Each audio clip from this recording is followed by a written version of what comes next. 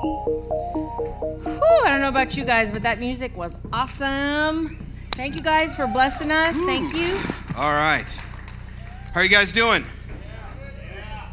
Well, if you haven't met us, never mind. I was going to say a joke. No. I'm Brian. I'm one of the pastors here, and this is Kimberly, and we are here to start a new series tonight called Relationship Refresh. Does anybody need a refresh in their relationships? Okay, all right, honey, it's just you and I.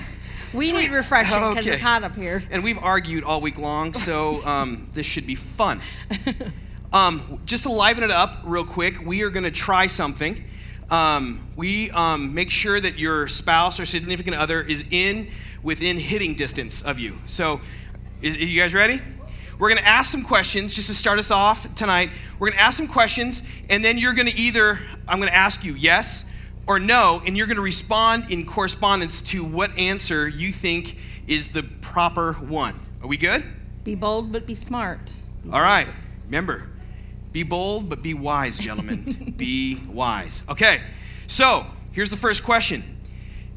Is a girl more attractive if she orders a steak on the first date instead of a salad? Okay, I didn't say steak. It's either yes or no. Yeah, I'm just joking. Who says steak? Yeah. Steak. Who says salad? All right. Who says it doesn't matter? No matter? At all costs. All right, here we go. If your wife or girlfriend loves the outfit that isn't flattering, should you tell her yes or no? Yes. Who's got the yeses? Absolutely. Josh Dalton. How many no's? Okay, absolutely not. There's some wise men in the room. All right. Next. And just so you know, my in-laws are in here, so that's a weird question, but whatever. We're going to all be free here. This should be fun. Does a healthier sex life lead to the husband cleaning the house? Does a healthier sex life lead to the husband cleaning the house? Yes or no? No. So I kind of think it's the other way around. If he cleans the house, it leads to a healthier sex life. It's not foreplay, it's chore play. Oh, no. It's chore play. She didn't. There's chore play, really? There's nothing sexier than a man doing dishes. Nothing sexier. My goodness. So if there's kids in the room, I'm sorry for parents who are going to have to explain that one. Our own kids are in the room. Yes. Great. Perfect. I'm glad we're laughing. This goes up online too. Is an hour of quality time, next question, is an hour of quality time something she likes better than a dozen roses? Do I hear yes? Yes. Do I hear no's? Wow. Dudes, and you guys are spending cash on roses. Quality time. You can't just make up with roses, just so you know. Those were fun. We just wanted to open up and have a little fun. And obviously you can tell that this series is about relationships. And there's a lot of fun with relationships, but there's also kind of a downside because relationships are powerful. We've talked about that for a few weeks. We're going to tell you up front, this is kind of about romantic relationships, but the principles we're going to talk about tonight, they apply to any relationship that you're in, whether it's a coworker, whether it's a family member, whether it's a friend. These principles apply to anything. Because you know what? Life matters. It matters less about what you're doing than who you're doing it with. Life is less about what you're doing. It's more about who you're doing life with. So as we go through here, I want you to think about the community that you have or have not surrounded yourself with. Because who you hang out with and who you journey life with, it matters. Not just for teenagers, but for all of us, it matters. Because while relationships are an unbelievable gift, he's an unbelievable gift. They are also extremely complex. I am extremely complex. Gift, complex, just so you know. And the reason they're difficult is because a relationship has two sinners in it. Not just one, two sinners. And when relationships, no matter what kind, they start going on the down slope or on going south, is usually when one sinner starts focusing on the other sinner and thinks, wow, they're worse off than me. They're a bigger sinner than I am. And we start focusing and we start putting all of our energy and our time towards all of their issues and sins, instead of looking in the mirror and dealing with our own junk, our own mess, our own issues, our own sin. Because it's way easier to focus on their stuff. And that's what happens in relationships. It's when one sinner focuses on the other sinner's stuff instead of focusing on our stuff. The biggest problem with every relationship is not that it's just a whole bunch of unhealthy people, that some of us are unhealthy. The biggest problem is that all of us are unholy. All of us are unholy. We are broken people. And that's why relationships are so complex, is because you've got two sinners, two broken people, trying to figure things out. And it is definitely hard. It is definitely, imperfect people make relationships hard. So those of you who are walking around being like, well, if they could just be a little more like me, a little more perfect, you got some control issues. But we'll address that later. So there's a couple different groups represented in the room that I can pretty much say that are here. You might be married and thinking, you know what, my marriage is great. You know, we put in the hard work and we're excited for you. We're excited that your marriage is good. And you're like, I already know all this relationship stuff. I know that, you know, we have to work hard and all that kind of stuff. But did you ask your spouse how it's going?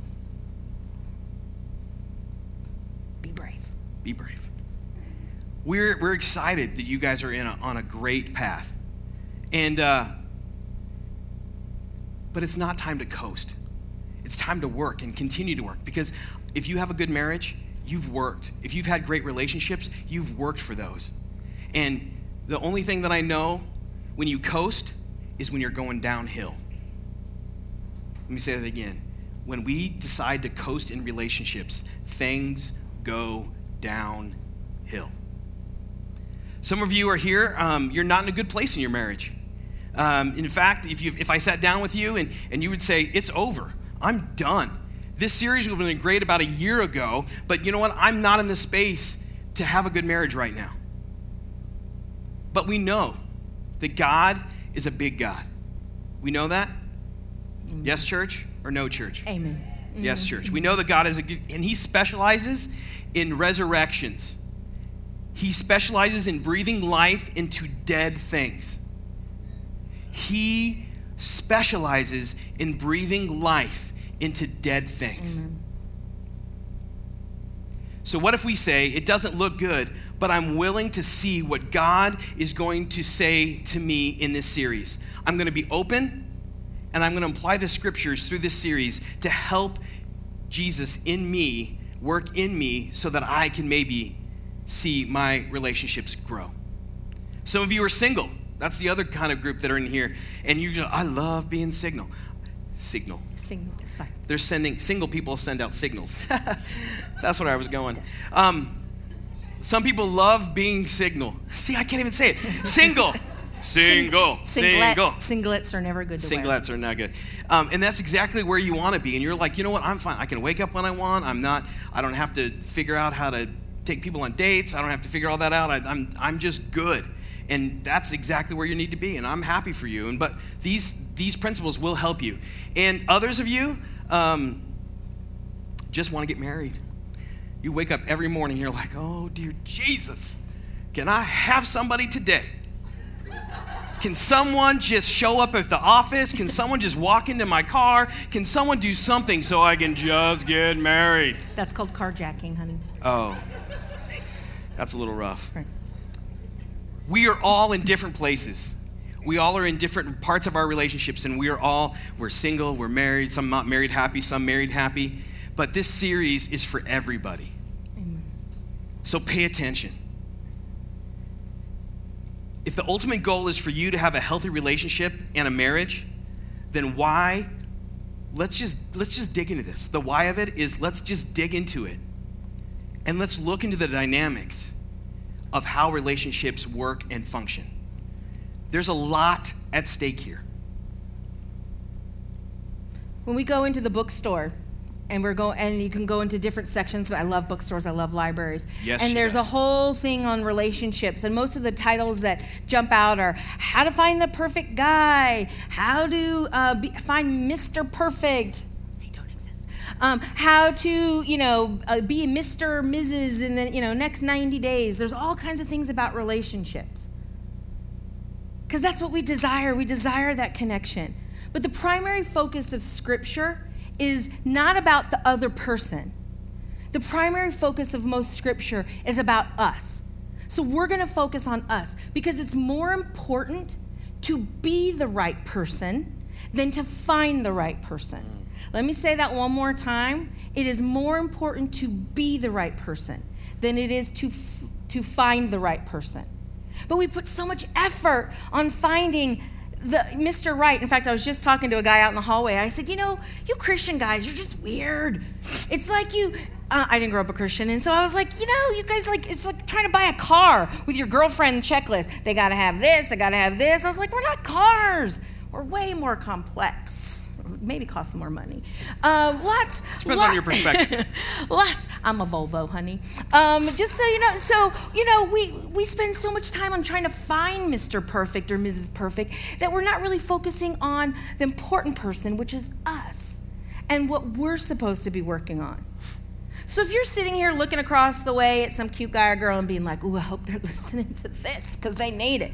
Or you're next to your spouse and you're thinking, ooh, don't elbow them because I'm watching. Don't elbow them and be like, are you listening? Because they're talking to you. I want you to stop that right now because I'm telling you, I'm talking to you. Tonight, I'm talking to you. Because again, it's not about the other person, although we really, really like to make it that way.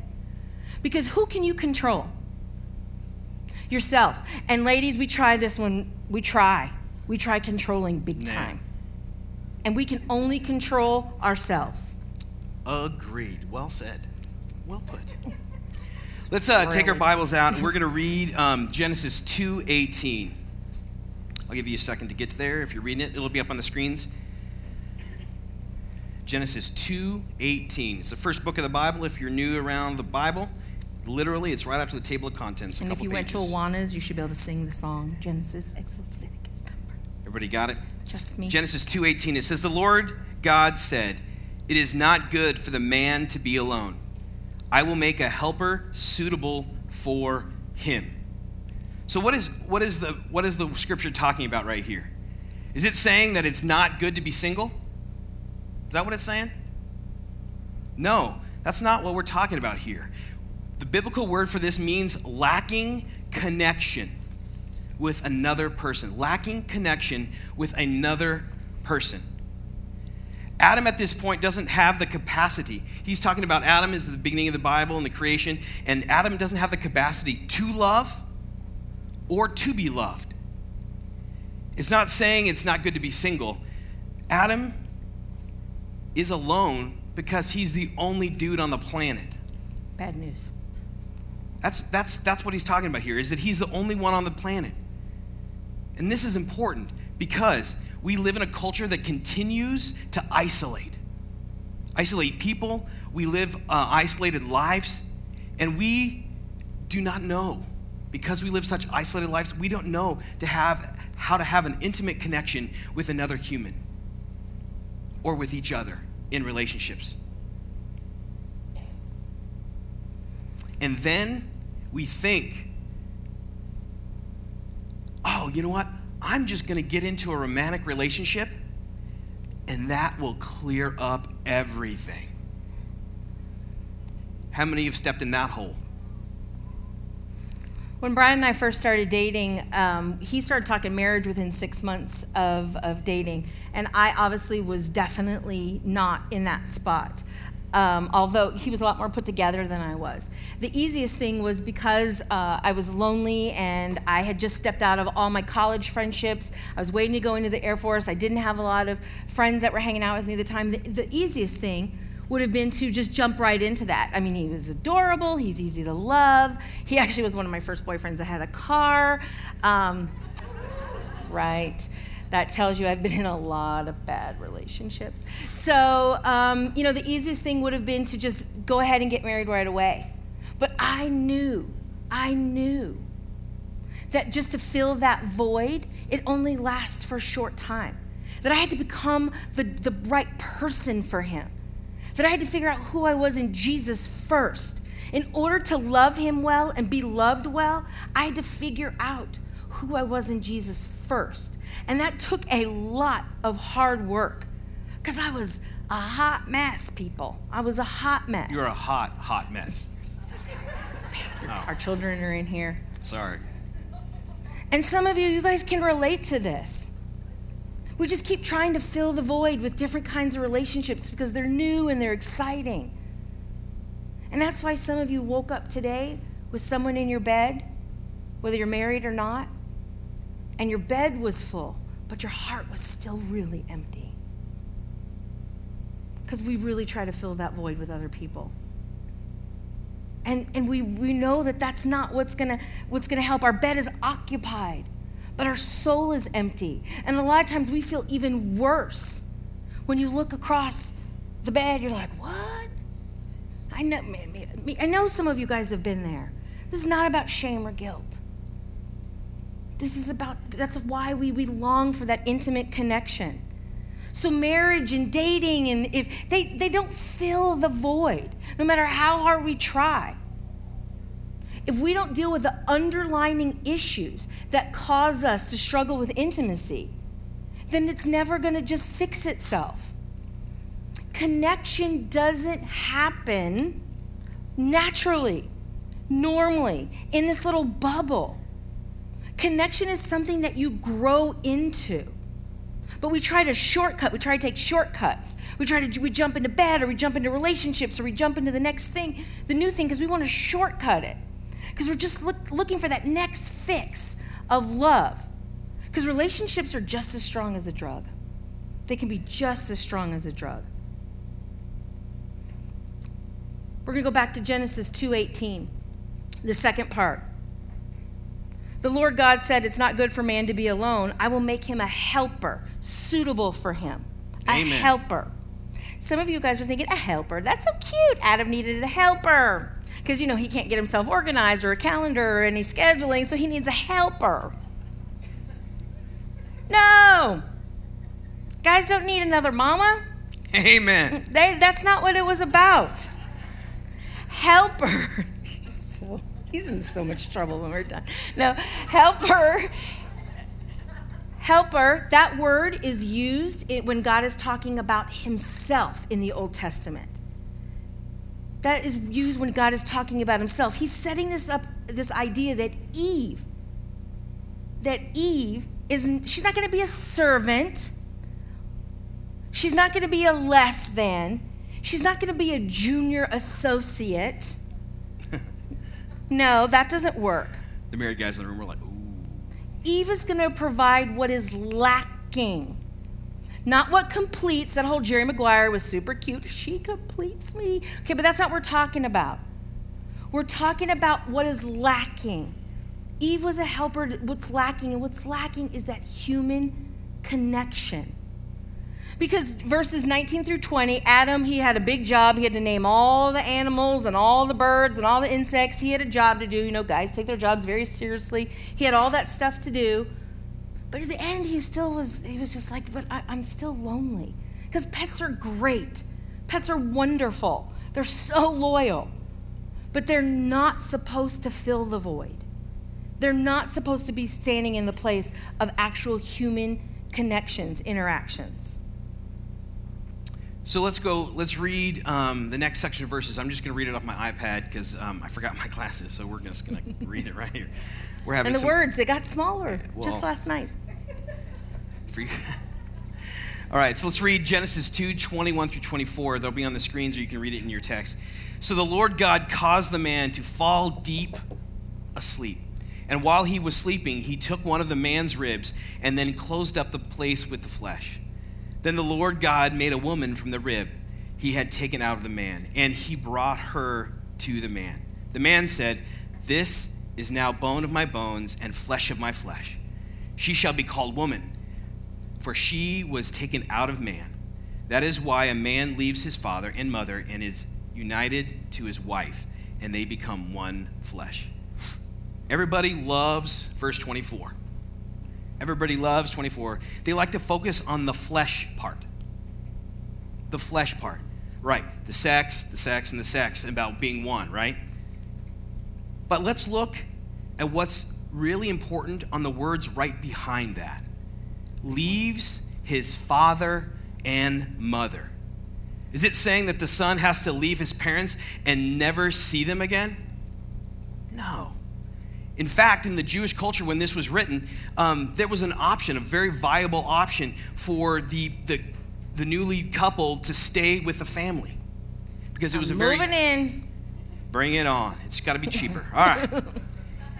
But it was a very tight-knit culture in the Jewish culture, and so that wasn't saying that, I'm disregarding my parents. I'm not disregarding my mom and my dad. So that's not what it's saying. It says supposed to leave everything behind. But what does that mean?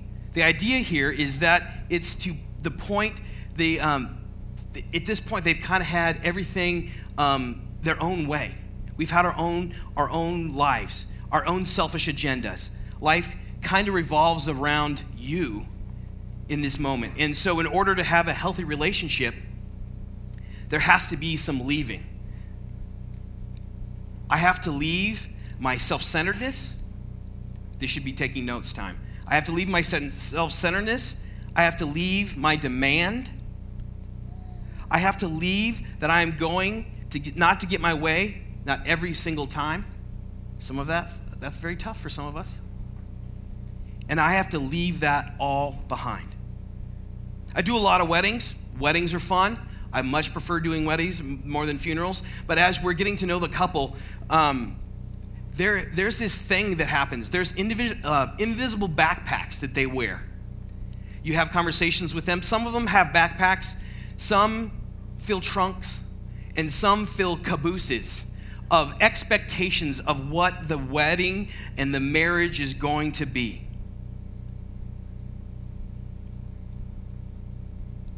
Those are difficult because not every expectation is going to be met. So before you start in those relationships, you have to leave some things behind. You have to leave certain expectations in your relationships. When I married Kimberly, there was some leaving that I had to do. Amen. Well, just saying. All right. And so we divided the chores, and Kimberly's talked about this much of the time, is she decided that she would do the laundry because she did not want to clean a toilet. And so she said, you know what, I will do the laundry and you clean the toilet. And so I'm like, done. That's awesome because I hate laundry. I hate it. I like wearing clothes, don't like doing laundry. We like you wearing And so I assumed an assumption that she would do the laundry exactly how I wanted it done. And so when I opened up my underwear drawer and there was a pile of underwear just thrown in my drawer, falling out as I lifted it out, I was like, folded underwear? And she looked at me like I was crazy. I am not going to fold your underwear. Right. Also, I like my shirts folded and hung in a certain way. Right? So again, my assumption was that she would do the laundry the way that I wanted it done. But did it get done? No, sometimes the shirts are like half buttoned, hanging off, but they're hung up, right? They are hung up. Did you guys hear that part? They are hung up. Another thing that is an expectation that I brought was my mom. My mom's here. She always cooked, prepared meals, and we always had food on the table. And if you know anything about Kimberly, that's not her gift. That's not her gift. Amen? She kisses better than she cooks. Amen. So there we go. So I was approaching those things from a selfish point of view, a selfish desire of how I wanted it done. And so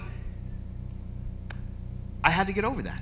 And then another thing is I'm a sports. I love coaching. I love watching. I love playing. If it has a basketball, a volleyball, a golf ball, a tennis ball, anything, I will try it or do it. And so I was playing 3 nights of softball, playing open basketball 2 nights a week, and I loved it. But we didn't have kids. And I love watching sports. And so, anybody watch football? They're 4 hours long, and then now with the new timeouts and the media timeouts, it seems like they stretch even longer.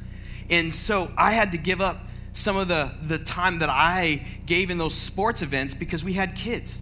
And I had to value and change that up so that I could survive.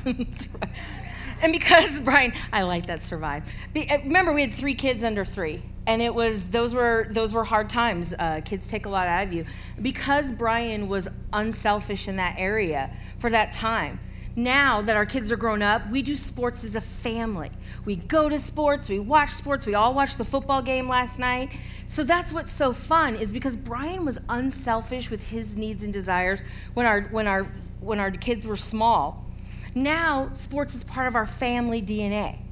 But if he would not have given up, this is my football time, no matter what you want to do, blah, blah, blah, 4 hours with kids under 3, that feels like 15. If he would have just stuck to that, I probably would be resentful or bitter. Or I'd be dead. Or somebody might be dead. Or missing a limb. All of those could be true. But he gave, and not having cable really helped. We didn't have cable when the kids were growing up. And so that showed so much of how he valued me and the kids. And now it's part of us. Girls, if you have a good relationship with your dad, that's great. But you go into a marriage thinking, this guy's going to do everything like my daddy.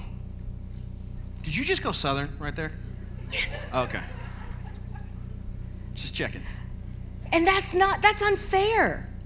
Because no one can probably live up to your dad. Lakin's going to have a heck of a time finding someone to live up to this guy. She's going to have a heck of a time. That wouldn't be fair for her to try to do. And if you have a relationship, I have a tenuous relationship with my parents. And so when I started reading the Bible and I became a Christian and the word submit kept getting thrown around, I struggled with that word submit. Because in my family, submit meant weakness and was to be avoided at all cost. Submit to others, to him. What if he gets it wrong? But now I understand submit in the God's context, the way it is. I still struggle with it a little bit. I know that's surprising. So when we come together, like these verses say, when we come together, there has to be some leaving of your own desires, your own wants, your own needs. Because we love our own way. We love our own way, don't we? Yes, we do. Love our own way. So in Ephesians 5:21, it says, submit to one another out of reverence to Christ. Let me read that again. Submit to one another out of reverence for Christ. This is not a gender-specific verse. It doesn't say women submit here or men submit there. This is gender. It has nothing to do with this. It doesn't mean that you have to be a doormat in the relationship where you just do whatever because you are filling a void in your own life. It's the concept of submission, the relationship that we all want. It's not when I get what I want, but when I give what I have. Mm-hmm. Let me say that again. It's not I get what I want, but when I give what I have. That is a completely different perspective than some of you are approaching your relationships right now. But when I give what I have. The idea of submitting or putting someone else's needs and desires before yours is very counterintuitive to the way that we live. And it's the way that we've been shown. It's counterintuitive. It doesn't make sense. I was having a conversation right before we got married to a very wise old man. He was an accountant in the Air Force. He was a colonel. His name was Lee Stokes. He'd been married for over 50 years, and he said, "Brian, the secret to our marriage is this. I wake up every morning with the goal to outserve my wife. Not in competition, but to show her how much I love her no matter what." I've adopted that. Have I been perfect in that? Absolutely not. Have I failed? All the time. But we're laughing. But that's what I've tried to do as a husband and as a dad, is to really serve my wife and serve my kids no matter what, because that's how I can show them that I am loved and they are consistent in my life, so I can show them that. And because Brian, if you know him, he is a servant in all areas of his life. And because he's modeled that to me and our kids, and to probably most of you, when you're around him, it's like you kind of want to be a better person. So, I mean, I had to kind of step on my ante, because my first thing was like, I ain't getting you a sandwich. I don't want to do, and so we struggle with that. Because what we got to go into relationships with, we go into relationships thinking, I need my needs, my wants, my desires met. Because if I don't get those met, I won't be happy. So that's how we approach our relationships. If I don't make them the priority, then they're never going to get met. So that's what our focus is. Because that's what makes sense, right? Because I've been a doormat in a relationship. I know that's hard to believe, but I have. So when I first started dating Brian, I had to make sure, you better know that I'm not going to be a doormat again. But that's not how Jesus did, and that's not how Brian does. Because I don't know any relationship that has achieved happiness when their main focus is on their personal agenda. When their personal happiness is the main focus.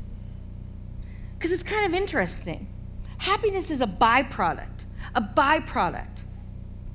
When you're pursuing things that are bigger, grander, and more noble than just your own selfish wants, desires, and needs. And the one who modeled this perfectly was Jesus. Jesus came down to this earth, and you guys know this earth isn't a nice, pretty place to be. He gave up everything. He went on the cross for us. He died on the cross for us. He showed us what true submission looks like. Love gives, love submits, love prioritizes. So much that he was willing to give his life for us. And if you haven't figured it out quite yet, the idea of leaving is not just a one-time thing. The idea of leaving things and leaving your mom and dad, and that idea that we're talking about in the scripture, it's not a one-time thing. You don't just say goodbye to your ego. You don't just say bye to your wants. You don't say bye to your desires. Bye to your self-centeredness and walk off and say, I'm done. I'm good. It's an almost daily thing for me. In my marriage, I have to check that, because what my natural instinct is to get what I want or what I need. So the idea of leaving is a non-stop checking to make sure that you're serving others. The part of developing healthy relationships is understanding continual separation from those things, our own selfish desire, our own things that cause us to be internal. Continue leaving from our own self-centeredness and submitting to the other person that you're in the relationship with. Let's go back to 2:24. I'll read that again. In Genesis 2:24. I gotta find it because I didn't put it in my mind. It's right here. Oh, it's right there. That's why. Awesome. Mm-hmm. That is why my man leaves his father and mother and is united to his wife, and they become one flesh. Now, that's the idea about leaving, and the second thing in the verse is, and we will be unite. I have to tell you a real quick story. I was doing a wedding for a guy that his dad was the IG of the Air Force. So all these generals and big dogs came in, and it's on the Tankerville Guest Ranch, and we got through the ceremony, and it was intense. I mean, these dudes are all in. There's more metal on these guys' chests than I've ever seen in my life. And I'm up there with my little Bible, doing this little sermon thing. It was your second wedding too. It was the second one, yeah. And so it was windy, and they were doing a unity candle. Anybody getting married, don't do a unity candle outside. It's just not smart. And so we got to the end, and I said, I was about ready to say to unite you in marriage. And every time I see that word, fear comes now.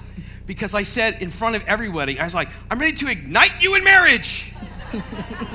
And so whenever I see that word, you see me pause in like terror in my eyes, because that's ignite in marriage. I mean, that's kind of cool, though. You're super cute. And so the second part of that is we'll be united in marriage. Not in marriage. Mm-hmm. Yeah. Be united with the other versions of that word in the scriptures are the words, it is like cleaving. I love that word, cleaving. It means to adhere, to be unswerving, to be unconditional, to be loyal. When Jesus quotes this passage, he uses a word that comes from the word meaning glue or adhesive. So the idea is leaving your wants and desires, and I'm going to prioritize them so for the other person. Prioritize the needs and the desires for your other person. That hold on. Sorry. And I'm committed to you, and that we are stuck in this. That we are stuck. We are glued. We are in this together. Now you can go. Sorry. Now I'm all verklempt. We're not sitting up here saying that we got it all together. No. We don't. We're not perfect. If you hang out with us any number of times, I mean, you'll see it up here. It doesn't take me a lot to be all in a hot mess tornado. We don't ever want to try to be perfect, because we know that this is a God thing. Absolutely. We know this is bigger than us. It's a pattern. You have to get into a pattern. It has to be leave, submit, or prioritize. Unite together, all in. And then the third thing is the two became flesh. Yes! We're there. We got it. The two became flesh. Because everyone wants to focus on the good stuff. Because the two became flesh, this is the easy part, right? Like, this is the natural part. We should all be great at this. You noticed somebody giggled? Mm-hmm. I know who it was, too. This part shouldn't be so hard, right? But let me tell you guys, the enemy and the culture that we live in has done a good job in destroying this part in our marriages and in our life. Because they offer us everything that is counterfeit, a counterfeit intimacy. You don't even need it from your spouse anymore. That's what the world has shown you. Every magazine, if you're going through the grocery store, sometimes I want to do this with my kids when we're walking by, because every magazine, every book, every song, every video is all about this hookup, over-sexualized culture that God did not design us for. It's all counterfeit. They have sold us a bill of goods, you guys, that you can get it from a computer screen, that you can get it from a book or a magazine, that you don't even need another person. That makes God a liar, because then Adam doesn't even need Eve for a human connection. And we know a lot about God, and he's definitely not a liar. They sold us a bill of goods that if you're a better lover, if you have the best technique with as many people as that would take you, then that ache in your soul will go away. And I'm standing before you now saying it doesn't. It doesn't go away. In fact, a lot of times you feel worse off then. This isn't about, again, shame or guilt. This is about seeing your worth in God's eyes. And you are worth way, way more than who you are sleeping next to or how good of that you are. How cute you look in that dress, or how whatever they have these girls wearing these days. I don't even know. But that's what the culture has told us. That's what enemy has said. This is what you need to be like. And it's all counterfeit. It's a counterfeit intimacy. I'm going to read a scripture, but Jesus is, in the next passage I'm going to read, is going to do a direct quote right out of the Old Testament.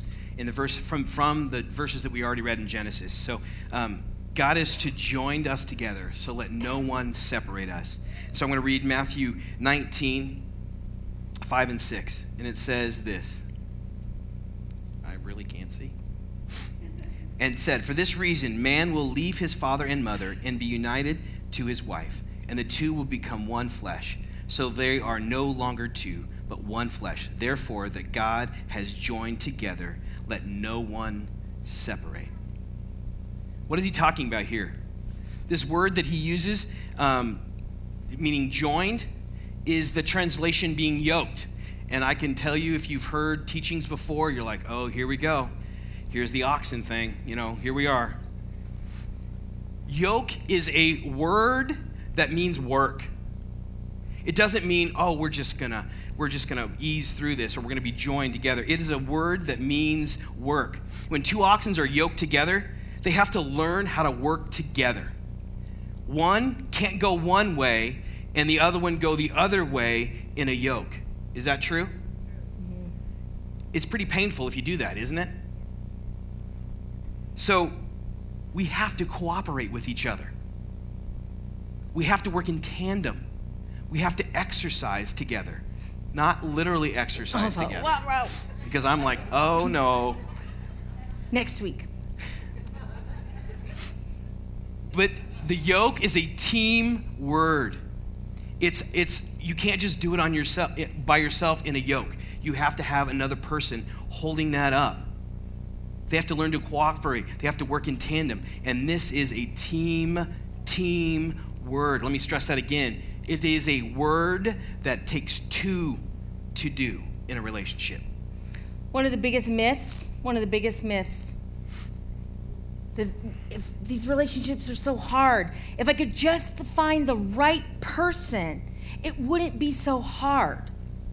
So then we just cast it off, because maybe the next one will try a little bit better. Some might be thinking in this dating relationship or in this married relationship, maybe in this friendship, it's just too much work. It's got to be easier if I just find a different person. And Jesus is saying, no, not really. Because that word yoke is a work word. One of the most important things I've learned about relationships is that it takes work. I didn't marry Brian for another 2.5 years. I have no idea why he stuck around. She made me work. But it was because I had so much work to do. 2.5 years. That's how jacked up I was, you guys. That's how hard it is. Relationships take character work. They take scheduling work. They take physical work. They take spiritual work. In order to be a team, you have to work together. This doesn't sound very sexy. Those of you sitting here be like, I'm not ever getting married. This isn't Disney. This isn't Hollywood. This would make a very bad Valentine's card. You are definitely more work than I ever thought you would be. I don't recommend you writing that in the bottom of your card. That's funny. Or there will be the two will come flesh. It won't be there.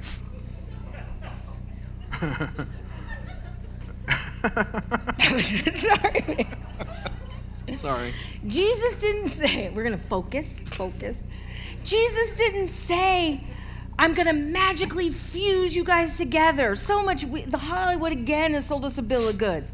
You're going to meet across the room, and your eyes will meet, and then the music will be really cool and start, and you will just be magically together. That's Disney, guys. That's Hollywood. This isn't like a magical click your heels like Dorothy. It's just going to happen that way. It takes work. It takes the leaving and the cleaving over and over and over again. By all odds, this should not be. This should not be. We come from two different backgrounds, from two different walks of life, from two different opposites. They say opposites attract. I'm talking we were very opposite. I was telling somebody earlier in the lobby, I tried breaking up with him 3 times. You guys, you can get notes on those later. I know. I have no idea, because did that make him a stalker at one point? How did we not break up? It doesn't make sense. But you know what? It's because we have a big God. Amen. We have a big God who knew this is exactly what we needed. We were going to defy the odds. Not to be defiant, but to defy the odds that what God puts together, no one can tear apart. We've done 21 years of submitting and leaving and cleaving and uniting. Sorry, kids. My sister asked me a couple of years ago, do you think you maybe see Brian through rose-colored glasses? I said, yeah, I do. I see him through God glasses. And this is why. Because if I were to see Brian in my needs, my wants, my desires, it's easy to pick him apart and be critical. But I pray almost every day, God, let me see him like you do. And that's why I can sit here today and tell you that he is more beautiful. He is more beautiful than he was 21 years ago. Because he loves me so well. And not because it's easy. I am the first one to say I am not easy. I am very complex. But I see him through God-colored glasses. And that's how big our God is. So, you're sitting there. What are you going to work on this week? Maybe it's leaving things that you've been holding on to. Maybe you realize the reason you keep hitting your head up against things in your relationship is because you haven't left it.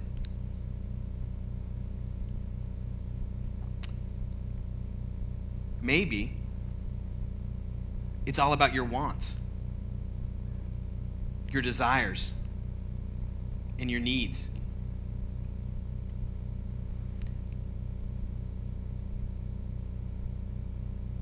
Maybe you've made your goal and the thing you focus on the most is my own personal happiness, the number one goal in your life.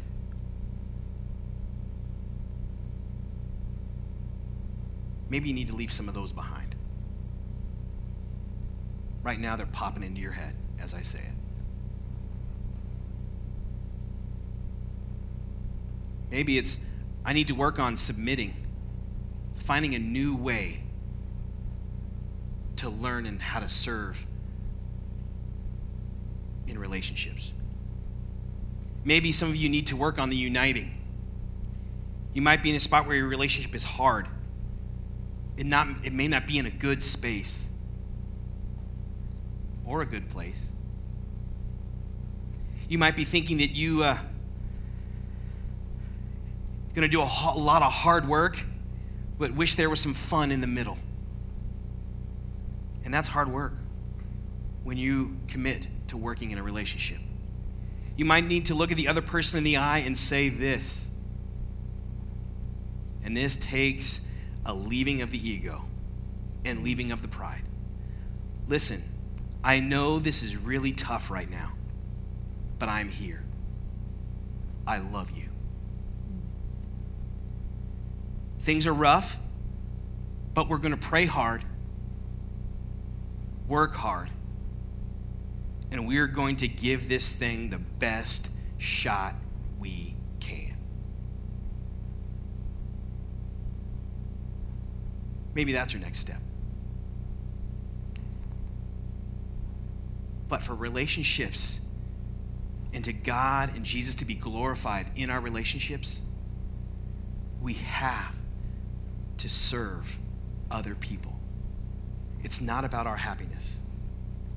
Maybe your next step is becoming the right person, not trying to look for the right person.